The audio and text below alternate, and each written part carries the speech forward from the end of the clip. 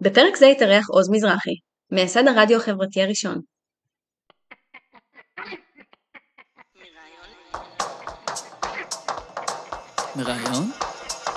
מרעיון למציאות, פודקאסט למגשימים. ברוכים הבאים, אני שלם גונן, מנטורית עסקית ורגשית, מלווה אנשים לעשייה שמחוברת לתשוקות ולמתנות שלהם, דרך כלים מעולם היזמות וה-NLP. שתהיה לכם האזנה נעימה.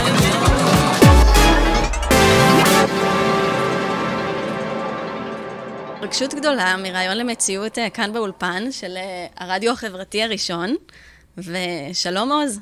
אהלן, איזה כיף. כן, ממש התרגשות גדולה שאתה כאן איתי. כן, אני בדרך כלל לא מתרגש, כן. אבל הפעם הצלחת לרגש אותי כשאת באה מהצפון ורצית לראיין אותי, זה כבוד גדול. לגמרי, לגמרי. וגם מה שמיוחד זה שבעצם אנחנו נמצאים באולפנים שלך. נכון. אז תכף אנחנו ניגע בזה, אבל ככה שידעו. אז אנחנו ממש כזה צוללים, והולכים אחורה למה חלמת להיות שהיית ממש קטן. וואו, תראי, החלום לשדר ברדיו נבע ממשהו מאוד עמוק. אני הייתי ילד בן 8, ולא הייתי מקובל בחברה. את יודעת, אבא איש עסקים, הוא עושה כסף, ואנחנו נודדים ממקום למקום. אם בן אדם בחייו עובר דירה או שניים, אנחנו עברנו 10 מקומות. כל פעם להתחבר לילדים, לבית ספר חדש, כיתה חדשה, היה לי מאוד קשה. כן, מוכר. אז ראיתי סרט שנקרא רדיו חזק. בעצם שמדבר על אותו סיטואציה שלי, על נער שלא היה מקובל בחברה, והוא בנה לעצמו תחנת רדיו.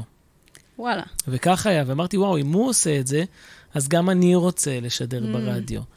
והסיפור התגלגל זה שבאתי לאבא, ואמרתי לו, אבא, אני רוצה לשדר ברדיו. אז מה הוא אמר לי? מה הוא אמר? מי יקשיב לך בכלל?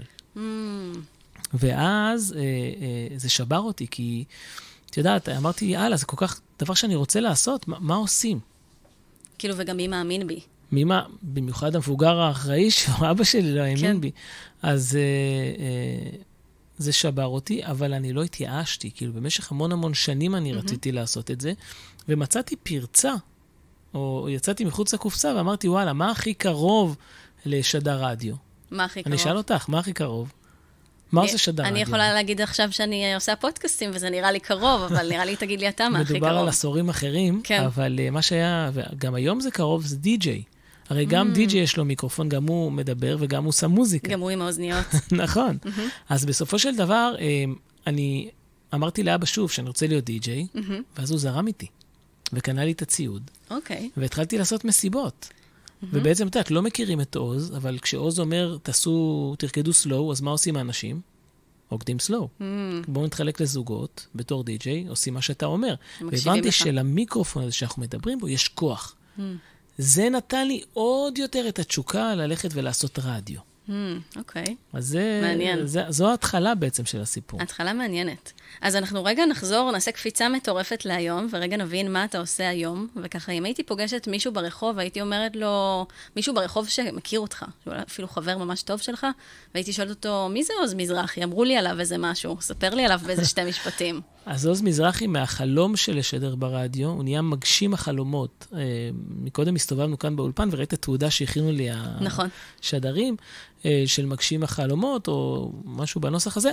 העניין הוא שהיום אני חי את השליחות שלי. היום אני הופך אנשים למאושרים בהמון דרכים.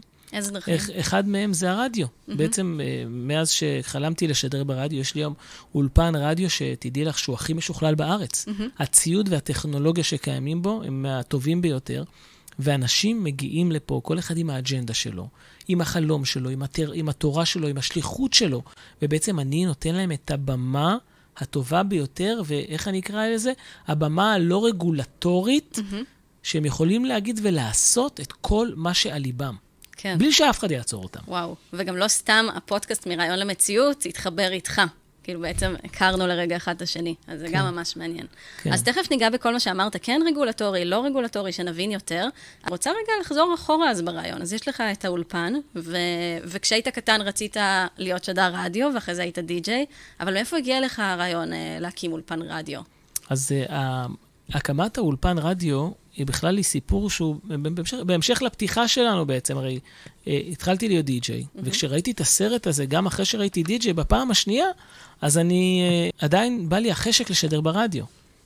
זה לא הספיק. לא, זה לא הספיק להיות די-ג'יי. רציתי להגשים את החלום שלי.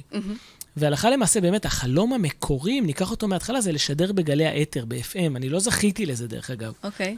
החלום שתיתת, ניסיתי להתקבל לגלי צהל, ורציתי להתקבל לאיזו תחנה כזו או אחרת, זה באמת היה החלום. אבל בסופו של דבר, נחזור לגיל 16, עוד פעם ראיתי את הסרט כבר אחרי שנהייתי די-ג'יי, ואז אמרתי, יאללה, עוז, טוב, אתה די-ג'יי, אבל מה עם הרדיו בעצם? כן. ואז הלכתי, קניתי מהכסף של הבר מצווה שחסכתי, ועוד כמה גרושים מהצד, קניתי משדר, והתחלתי לשדר לשכונה ולאזור הקרוב, עם משדר ממש, תחנת רדיו פיראטית. אוקיי. תקשיבי, זה היה משהו. אני לא מכירה מישהו ששידר פיראטי, מגניב. אז זה היה תחנה פיראטית, אבל פה חל מהפך, כי וואלה, עוז משדר ברדיו, עוז בבית ספר כיתה י', לא הכי מוכר, אבל כשפתאום הבנות שמעו שהוא משדר ברדיו, אז תחשבי, תראי מה זה מהפך. אתה יודע, אתה בא לבית ספר, כיתה י', אתה יודע, מלא חברים, וזה גם לא הכי מקובל, שלום, שלום, אבל להגיע למצב שיש לי תחנת רדיו פיראטית, שאנשים מהבית ספר מקשיבים לה, והבנות של השכבה המקובלות, עומדות בברזלים בבוקר, להגיד לי בוקר טוב, כדי שנקדיש להם שיר בלילה. פתאום אהבו אותך. כן. פתאום היה לזה איזשהו קונקשן. אז הרדיו בעצם התחלתי לעשות אותו בדרך פיראטית, והחלום עדיין לא קרם אור ורגידים, זאת אומרת, עדיין אני רוצה מהפיראטי לשדר ברדיו, אתה יודעת, רדיו גדול, כמו שאנחנו מכירים היום. היום זה כבר פחות, אבל כמו שאנחנו מכירים אז. ובסופו של דבר, עד שנת 2000 הייתי בתחום הפיראטי. ובשנת 2000, גם לא שמעתי בכל אבא שלי, הקמתי עוד תחנה פיראטית, ואז המשטרה באה, משרד התקשורת, עצרו אותי, והחרימו לי ציוד, חקרו אותי, טוב, הייתי ילד טוב, היה לי מזל, ויצאתי בשן ועין. אוקיי. ואז, למעלה משני עשורים, לפני שקם הרדיו החברתי הראשון, אני למדתי רדיו ותקשורת בלא מעט בתי ספר ומכללות. אוקיי. למדתי ב-102 FM, ולמדתי ברדיוס, ולמדתי ב-90, ולמדתי במכללה למנהל, ואצל גדעון רייכר, המון שמות בעולם התקשורת. הלכת על זה בכל הכוח, על ללמוד את זה, הבנת שאתה בזה. אני רציתי את זה, אבל זה, מדובר פה על 2 עשורים, זה כאילו אתה לומד, זה כמו רוטינה. אתה לומד עכשיו תקשורת, מסיים תמיד בהצטיינות, ואז אתה מגיש פיילוטים, שולח לפה, לפה, לפה. פעם זה לא היה מיילים, זה היה עוד דואר, או שאתה צריך להביא קלטת לאיזה מקום. אז תמיד היית מחכה לתשובה הזאת, שוואלה, מישהו ייקח אותי. ובסופו של דבר, באף מקום ואף אחד, 90% לא התייחסו. מי שכבר אמר ואמר משהו, אתה לא מתאים לפרמטרים, אנחנו עמוסים, אנחנו לוקחים רק מפורסמים. בסופו של דבר, לא לקחו אותך. לא לקחו אותי. אני רוצה רגע להתעכב על זה, כי מעניין אותי, יש הרבה אנשים שמנסים ונכשלים, ובאמת לפעמים מעניין לדעת כמה זמן אתה מנסה, או כמה פעמים אתה מנסה. אז בא לך כזה קצת להרחיב, מה זה אומר, ניסיתי ולא לקחו אותי? האם שלחת מלא? מה עשית שם? אז אני אגיד לך, כל פעם שאתה מנסה בעצם, זה תקופה. הרי למדנו, שלחנו חומר, ואז באה אכזבה. האכזבה היא נוראית. הרבה אנשים באמת, כמו שאת אומרת, לוקחים את האכזבה הזו ונשברים, לוקחים את החלום הזה ושוברים אותו לרסיסים. אני לקחתי את זה לסוג של, נקרא לזה בריחה. כל פעם שהייתי מקבל לא, הייתי בעצם נסגר בתוך עצמי, שומע סרט, התאהבתי בזמר ליאונרד כהן תוך כדי, אם את מכירה את ליאונרד כהן, כי הוא היה פסקול הסרט הזה, והייתי אומר, טוב, ננסה עוד פעם, אני לא התייאשתי. בסופו של דבר, בן אדם אחר היה נשבר, אבל ידעתי בתוך תוכי שזה עוד יגיע. איך ידעת? עוד פעם, נתתי לה חלום, זה כמו שעכשיו את מבשלת אוכל. אוקיי. נכון? ואת רוצה לשמור עליו, לאכול אותו עוד כמה שעות, את שמה עוד, אחרי שהוא היה על אש גבוהה, את שמה אותו על אש נמוכה. את לא מחבת הלהבה שהוא יתקרר. ככה גם אני, כשאני אומר לכם, למי שמאזין לפודקאסט הזה, יש לכם חלום, אתם רוצים להפוך אותו למציאות, אל תתייאשו. תשימו את זה על אש נמוכה. תנסו לחשוב על הדרך ועל העיתוי, מתי להוציא אותו לפועל. מעניין הדימוי הזה של אש קטנה. כן. אש נמוכה, כן. אז אתה, זה ממשיך בעצם, אתה על אש נמוכה, ומה אז? אז את יודעת, עובר זמן, עוד בית ספר ועוד בית ספר ועוד ניסיון, ואז הטריגר בא מזה שתת, כבר אתה עובד בעבודה מסודרת, ואתה התחתנת, ואתה יש לך ילדים ומשפחה, ואתה בעצם אומר, יאללה, תראה מה זה, אני כל כך רוצה לעשות משהו, ואתה חי את החיים שלך, אבל עדיין לא עשית את מה שאתה באמת רוצה, כאילו, what the fuck, כאילו, למה זה לא קורה? כן, אתה עדיין דופק בדלת. כן, אז בשנת 2016, אני יושב ליד תלמיד באחד מבתי ספר, זה היה נקרא בית ספר בלבלה, לקריינות ותקשורת, ואני יושב ליד בחור בשם חנן, ומספר לו את הסיפור, כמו שאני מדבר איתך, ומספר לך מה עברתי. רק אולי קצת יותר בפרוטרוט. הוא אומר לי משפט. הוא אומר לי, אתה יודע, עוז, אני שומע את מה שאתה אומר פה, ואיך אומרים אצלנו, הוא אומר, אם אתה מגיע לגיל 40 ואתה לא עושה מה שאתה אוהב, אתה מפספס את הכוכב שלך, וכבר אתה לא תגשים את החלום. אוקיי. אז אמרתי, אז אני ישר חושב, אני אומר, יאללה, אני בן 36. אני קרוב. אני קרוב לזה. אוי ואבוי לי. ופה אמרתי, יאללה, לא מעניין אותי מה אני עושה את זה. לקח כמה ימים עד שהתעשתתי על עצמי, ופתאום אמא שלי באה אליי עם עוד הברקה. אומרת לי, עוז, אני יודעת שאתה לומד עכשיו רדיו ואתה רוצה לשדר. אצלי, בחוג שאני נמצאת בו, האמא של המגיש חדשות הגדול ביותר, היא נמצאת שם. היא חברה שלי. אוקיי. יעקב ואילון, הוא היה בין הקים את ערוץ 10, ערוץ 12. לגמרי. אז היא אומרת, בוא אני אפגיש אותך איתו. ואז ככה יצא שבאנו יום שבת לאמא שלו הביתה, ונפגשנו וסיפרתי לו את הסיפור כמו שאני מספר לך, והוא התאהב בי. אז סיפרתי לו את הסיפור, ולא רק שהוא התאהב בי, הוא רצה לעזור לי. והתחלנו לשלוח מיילים ל-103 FM ולעוד זה, אבל גם אז אמרו, תקשיב, 103 FM, הם לוקחים רק יוצא ריאליטי, אתה לא מפורסם. כן. הוא ניסה עוד תחנה, זה לא עבד. יוצא ריאליטי פיראטי. כן, אני הייתי מיואש. אני אמרתי ליעקב, יעקב, תקשיב, אני לא יודע מה לעשות, אני חייב לשדר. הוא אומר לי, טוב, אז אנחנו ננסה, חכה. אז בא לי רעיון. אמרתי, טוב, אני חייב לעשות את זה. יעקב, יש לי רעיון. נכון, יש פרסומות? אוקיי. אבל לפרסומות מה עושים כדי לפרסם שומעים, משלמים? כסף כדי לגמרי. אמרתי, מה הבעיה? לא חסר לי כסף. בוא אני אלך, ואני אקנה זמן פרסומת בלילה, אני תציע לתחנת רדיו, אני מוכן לשלם 2,000 שקלים לשעה, בכדי לשדר. שיתנו לך. כן, שעה, 4 שעות בשבוע, 8,000 שקלים, כל המשכורת שלי, אני מוכן להגשים חלום. רגע, אני רוצה לשאול אותך, מה בעצם עשית במקביל, רק כדי שנבין, כי אמרת שאני יכול ללכת על זה, אני מוכן לשים את הכסף שלי. במקביל הייתי עובד בעסק משפחתי.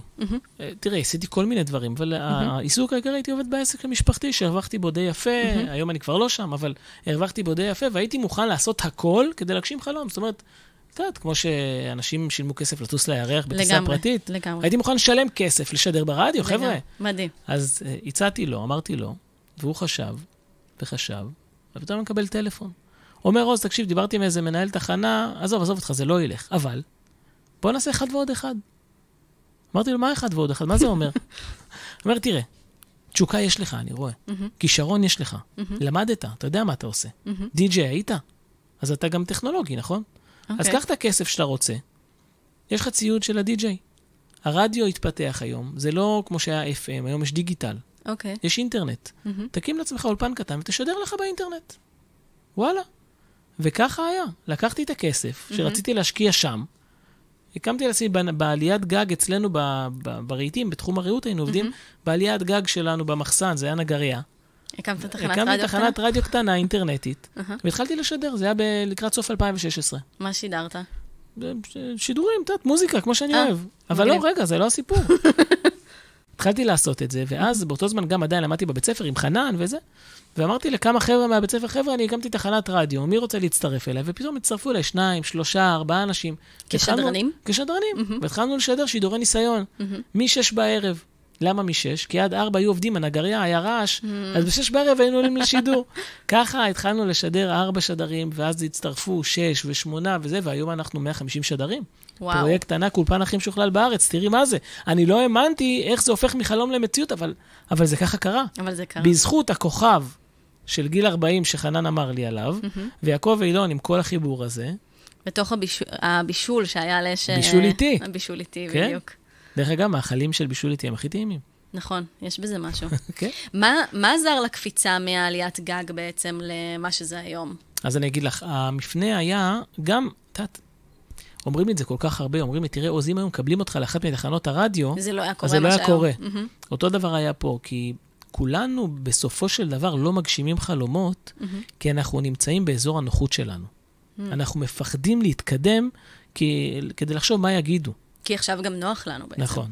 אז בסופו של דבר, גם פה, כשהייתי בעליית גג, אחרי 3 חודשים, קיבלתי מכתב, לא אני, ההורים שלי, שזה המקום שלהם, קיבלו מכתוב שהמקום הזה הולך לפינוי-בינוי, אבא שלי יקבל הרבה כסף, יבנו שם דירות, ואני צריך לעזוב. אז אני כבר, תקשיבי, אני כבר אמרתי, לא, אני בתוך תוכי אמרתי, יאללה, טוב, יאללה, כבר יש רדיו, וזה מיצינו, כאילו אין פה מה. כן. אבל החבר'ה לא נתנו לי, אנחנו עשינו אספת שדרים, אמרתם, חבר'ה, תקשיבו, צריך לאסוף את המקום, אני חושב שהרדיו, בסדר, עשינו את זה, יאללה. אומרים לי, מה?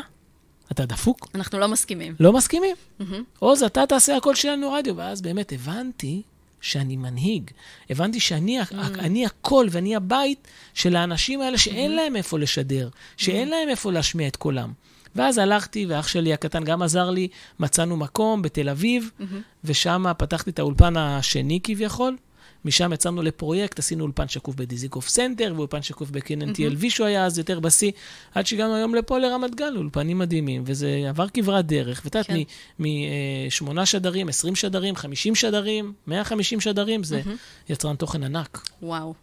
תקשיב, אמרת פה משהו ממש מעניין, כי אתה אומר שבעצם כל השנים אתה מחזיק את התשוקה שלך, ואתה הולך אחרי זה, ואתה מאמין בחלום שלך, אבל דווקא ברגע הזה שבעצם רצית כבר להתייאש, בעצם הדבקת כל כך הרבה אנשים ברעיון שלך, שהם החזיקו עבורך את התשוקה הזאת. כן. הנקודה ממש ממש מעניינת. נכון, כי עוד פעם, את יודעת, אתה לפעמים אומר, וואלה, רציתי להגשים חלום שדר ברדיו, טוב, עשינו את זה, כאילו. כן, נביא, יאללה. אבל לא חשבתי לאן זה יגיד, אני לא תיארתי לאן זה יתפתח, אבל כשגיליתי על עצמי שאסור לי להקשיב לקולות הפחד שלי, ואני צריך ללכת וואו, תראו, אתה מנהיג של אחרים.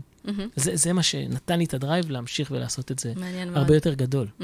היה לך עוד נקודות שבירה כאלה מעניינות בדרך, שאפשר ללמוד בהם משהו? תראי, אני לא יודע אם זה נקודות שבירה, אבל נקודות דאגה. מה זה אומר? אני בן אדם שהוא מאוד פרפקציוניסט. וכדי לעשות את הכי טוב, אני תמיד רציתי לשפר ולעשות, להשתכלל, להיות הכי משוכלל, הכי איכותי. וכדי לצמוח, כל הזמן אני הייתי בדאגה תמידית. זאת אומרת, איך אני אסביר לך את זה? כאילו, אני רוצה שהאנשים שהולכים איתי בדרך, הם יקבלו את הטוב ביותר. כמו שעכשיו, באת לפה וישר כיוונתי אותך ועשיתי את זה. אני ככה, אני דאגן. אבל אני חושב שהנקודה הזאת שהרימה אותי בעצם, היה כוח מהחברים שלי, מהאנשים שהייתי איתם. כאילו מהסביבה. כן. אוקיי, מעניין. טוב, אני רוצה להגיד שאני מזהה שאנחנו בעצם מדברים בנקודה שבאמת הרדיו מאוד, מאוד חזק וגדול, והוא כבר מגיע להרבה אנשים, והרבה אנשים באמת מכירים אותו, ואני כזה שמעתי עליו כבר מזמן. ודווקא בא לי לשאול עכשיו, הרי עכשיו אחרי שהגשמת את החלום, מה מחזיק אותך בחלום? כי שמתי לב שקצת, הרבה פעמים אני מדברת עם אנשים, אז יש את החלום דיסני, נקרא לזה, שאפשר להגיד שאתה אפילו מגיל קטן רצית להיות שדרן רדיו, אז אפילו ממש אפשר לעשות עליך איזשהו סרט, אבל עכשיו הגשמת את הכל, אפילו מעבר לזה, אפילו יש לך תחנת שידור שהיא מעבר, אני חושבת מעבר לחלומות ולמה שסיפרת, אבל מה עכשיו? אז זהו, אז אני ככה, הגשמתי את הרדיו, וכמו שלא יודע אם את יודעת, אבל הייתי עובד בעסק המשפחתי. וברגע שהתחלתי את הרדיו, והצטרפו המון שדרים, אז אבא שלי, שאוהב אותי מאוד, דרך אגב, הוא אומר לי, עוז, בחייאת, בוא תשחרר את העבודה איתנו. אתה הראש לך כל היום בדברים האלה, ברדיו. אז החלטתי לקחת את הרדיו לשליחות שלי, ובעצם אני עוסק רק בזה היום. בעצם מהרדיו, אני הייתי בלאס וגאס, וראיתי שם מסעית שקופה, של חשפניות. ומזה בא לי רעיון לעשות אולפן שקוף. וואו. ומהרדיו יש לי אולפן שקוף, שאני היום מזכיר אותו לחברות מאוד מאוד גדולות, כמו חברת חשמל, כמו HP, כל מיני מקומות, אנשים כאלה, שמזה בעצם אני עושה כסף. איך אני אוהבת אנשים שרואים משהו אחד וחושבים על משהו אחר. גם המקום הזה שאת נמצאת, וגם האולפן ההוא שראית, כל הדברים האלה שתביני, כשבניתי מאולפן לאולפן, אני ראיתי את הכל בדמיון, הוצאתי אותו לפועל. והוצאת אותו למציאות. ממש ככה, אני ידעתי בדיוק איך אני רוצה, איך אני רואה. לא יודע אם קראת את הפוסט על השולחן הזה שאנחנו יושבים עליו עכשיו. לא. השולחן פודקאסט הזה שאנחנו יושבים עליו עכשיו, כן. תראי איך הוא בנוי בצורת חצי עגול כזה. נכון. יום אחד אני הולך לתומי, ואני רואה בזבל שולחן אדום חצי עגול, עם חורים. לא ידעתי מה זה, הוא היה מרופד כזה, כמו שולחן משאז. בסוף מסתבר שזה שולחן של פוקר, אנשים שיש להם קזינו בבית כזה, ומשחקים פוקר כזה. ואז אמרתי, יאללה, איזה יופי, דבר כזה בדיוק, מיקרופונים וזה, ואז בניתי העתק מושלם של השולחן הוא לפודקאסט, וככה יצרתי מחלום למציאות את ה... מעניין, אתה כאילו מעתיק דברים, אבל... לצד שלי. כן.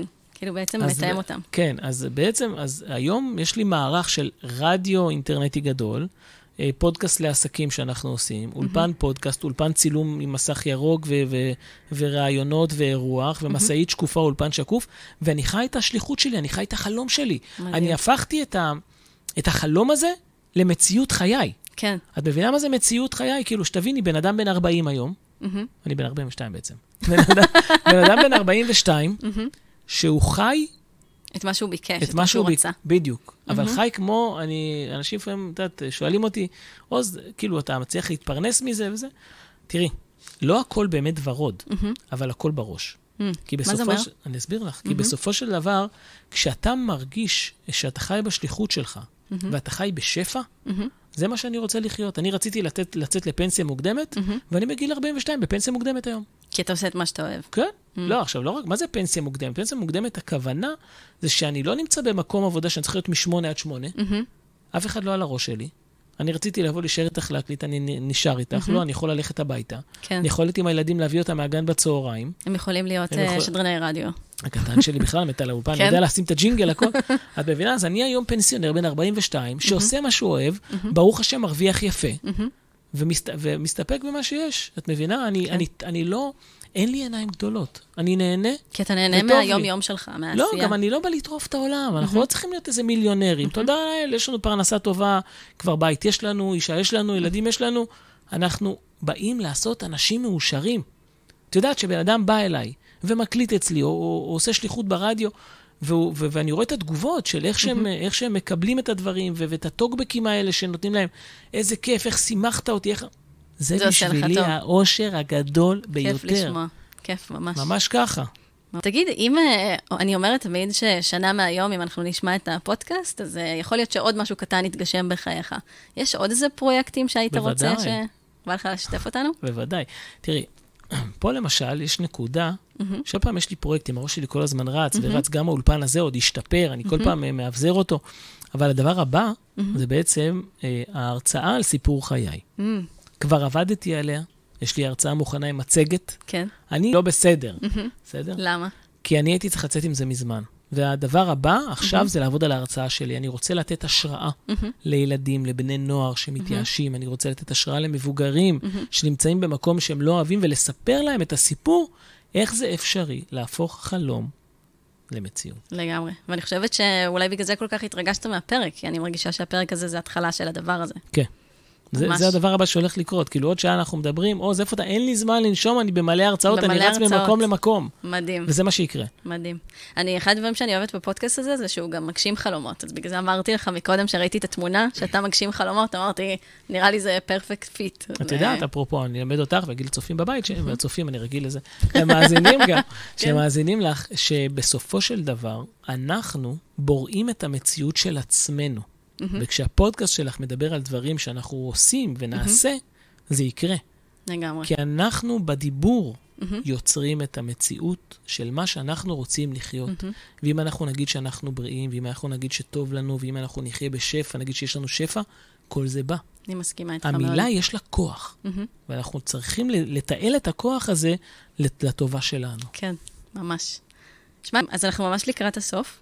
וכל מילה שלך כמעט זה טיפ, בא לי להגיד. אבל אם היה איזה משהו אחד שאתה צריך לבחור למישהו שככה הרעיון שלו במגירה, והוא כמוך, יש לו תשוקה מאוד מאוד גדולה שהרעיון הזה ייצר, אבל ככה בפחד, או כל מיני דברים לא עובדים. יפה, אז הטיפ שלי הגדול, זה באמת להגיד לאנשים שרוצים להגשים חלום, רגע, אל תמהרו לעשות את זה, בסדר? זה לא כל כך פשוט. אבל אתם לא צריכים להקשיב לרחשי החוץ. לא צריכים להקשיב לאנשים שאומרים לכם, אל תעשו את זה כי הסחירות גבוהה, אל תעשו את זה כי אתם תיכשלו, אל תעשו את זה. אני קצת בקצרה, אני נכנסתי לאיזה עסק שהייתי עם שותף. במשך 4 שנים הפסדתי 450,000 שקל. זה נשמע הזוי. אבל לא הצטערתי על זה, כי זה היה כמו בית ספר שלכם. אבל בסופו של דבר, אל תקשיבו לאנשים, כי אני הקשבתי שם לאנשים. תקשיבו לעצמכם, לקול הפנימי שלכם, מה שאתם רוצים ומה שאתם מרגישים, זה מה שתעשו. לא כי זה אמר לכם, תיכנס, כדאי לך, כן, זה עסק טוב, כדאי לך, בעסק טוב הזה, הפסדתי 450,000. כן. אז אם הייתי מקשיב לעצמי, לאינטואיציה שלי, שזה הכי חזק, אני יודע שזה, עוד פעם, כמובן שהכל כתוב, אבל בסופו של דבר אתם תקשיבו לאינטואיציה שלכם, תמצאו את הנקודת עיתוי הכי טובה למה שאתם רוצים, ולכו תעשו את זה. אל תפחדו, כי הפחד הוא משתק, והוא משתק את כולם. כן. אז לא להקשיב לאחרים, להקשיב לעצמך. אולי כן להתייעץ, אבל בסוף להקשיב לאינטואיציה שלך. קודם כל להתייעץ זה חשוב. לעשות עבודת מחקר לפעמים. תראי, גם לא צריך יותר מדי. אני אתן לכם גם עוד טיפ. אני רוצה לקנות עכשיו מקרר, סתם דוגמה. כן. אני לא הולך עכשיו ל10 חנויות ואמצא את המקרר שאני רוצה. אני אעשה 1, 2, אני אתייעץ עם בן אדם 1 או 2. לא יותר מדי לחפור במה שאתם רוצים לעשות. כן. זאת אומרת, להיות ממוקדים, אפשר להתייעץ עם הורים, אנשים שסומכים עליהם, אבל בסופו של דבר לשבת אתם ולקבל את ההחלטות בעצמכם. מדהים, עוז. תודה רבה שהיית איתנו. היה לי כיף. ממש, גם לי ממש. תודה שהייתם איתנו. לפרקים נוספים אתם מוזמנים ללחוץ עקוב ולשלוח לחברים שיקבלו גם השראה. תודה, ונתראה בפרק הבא.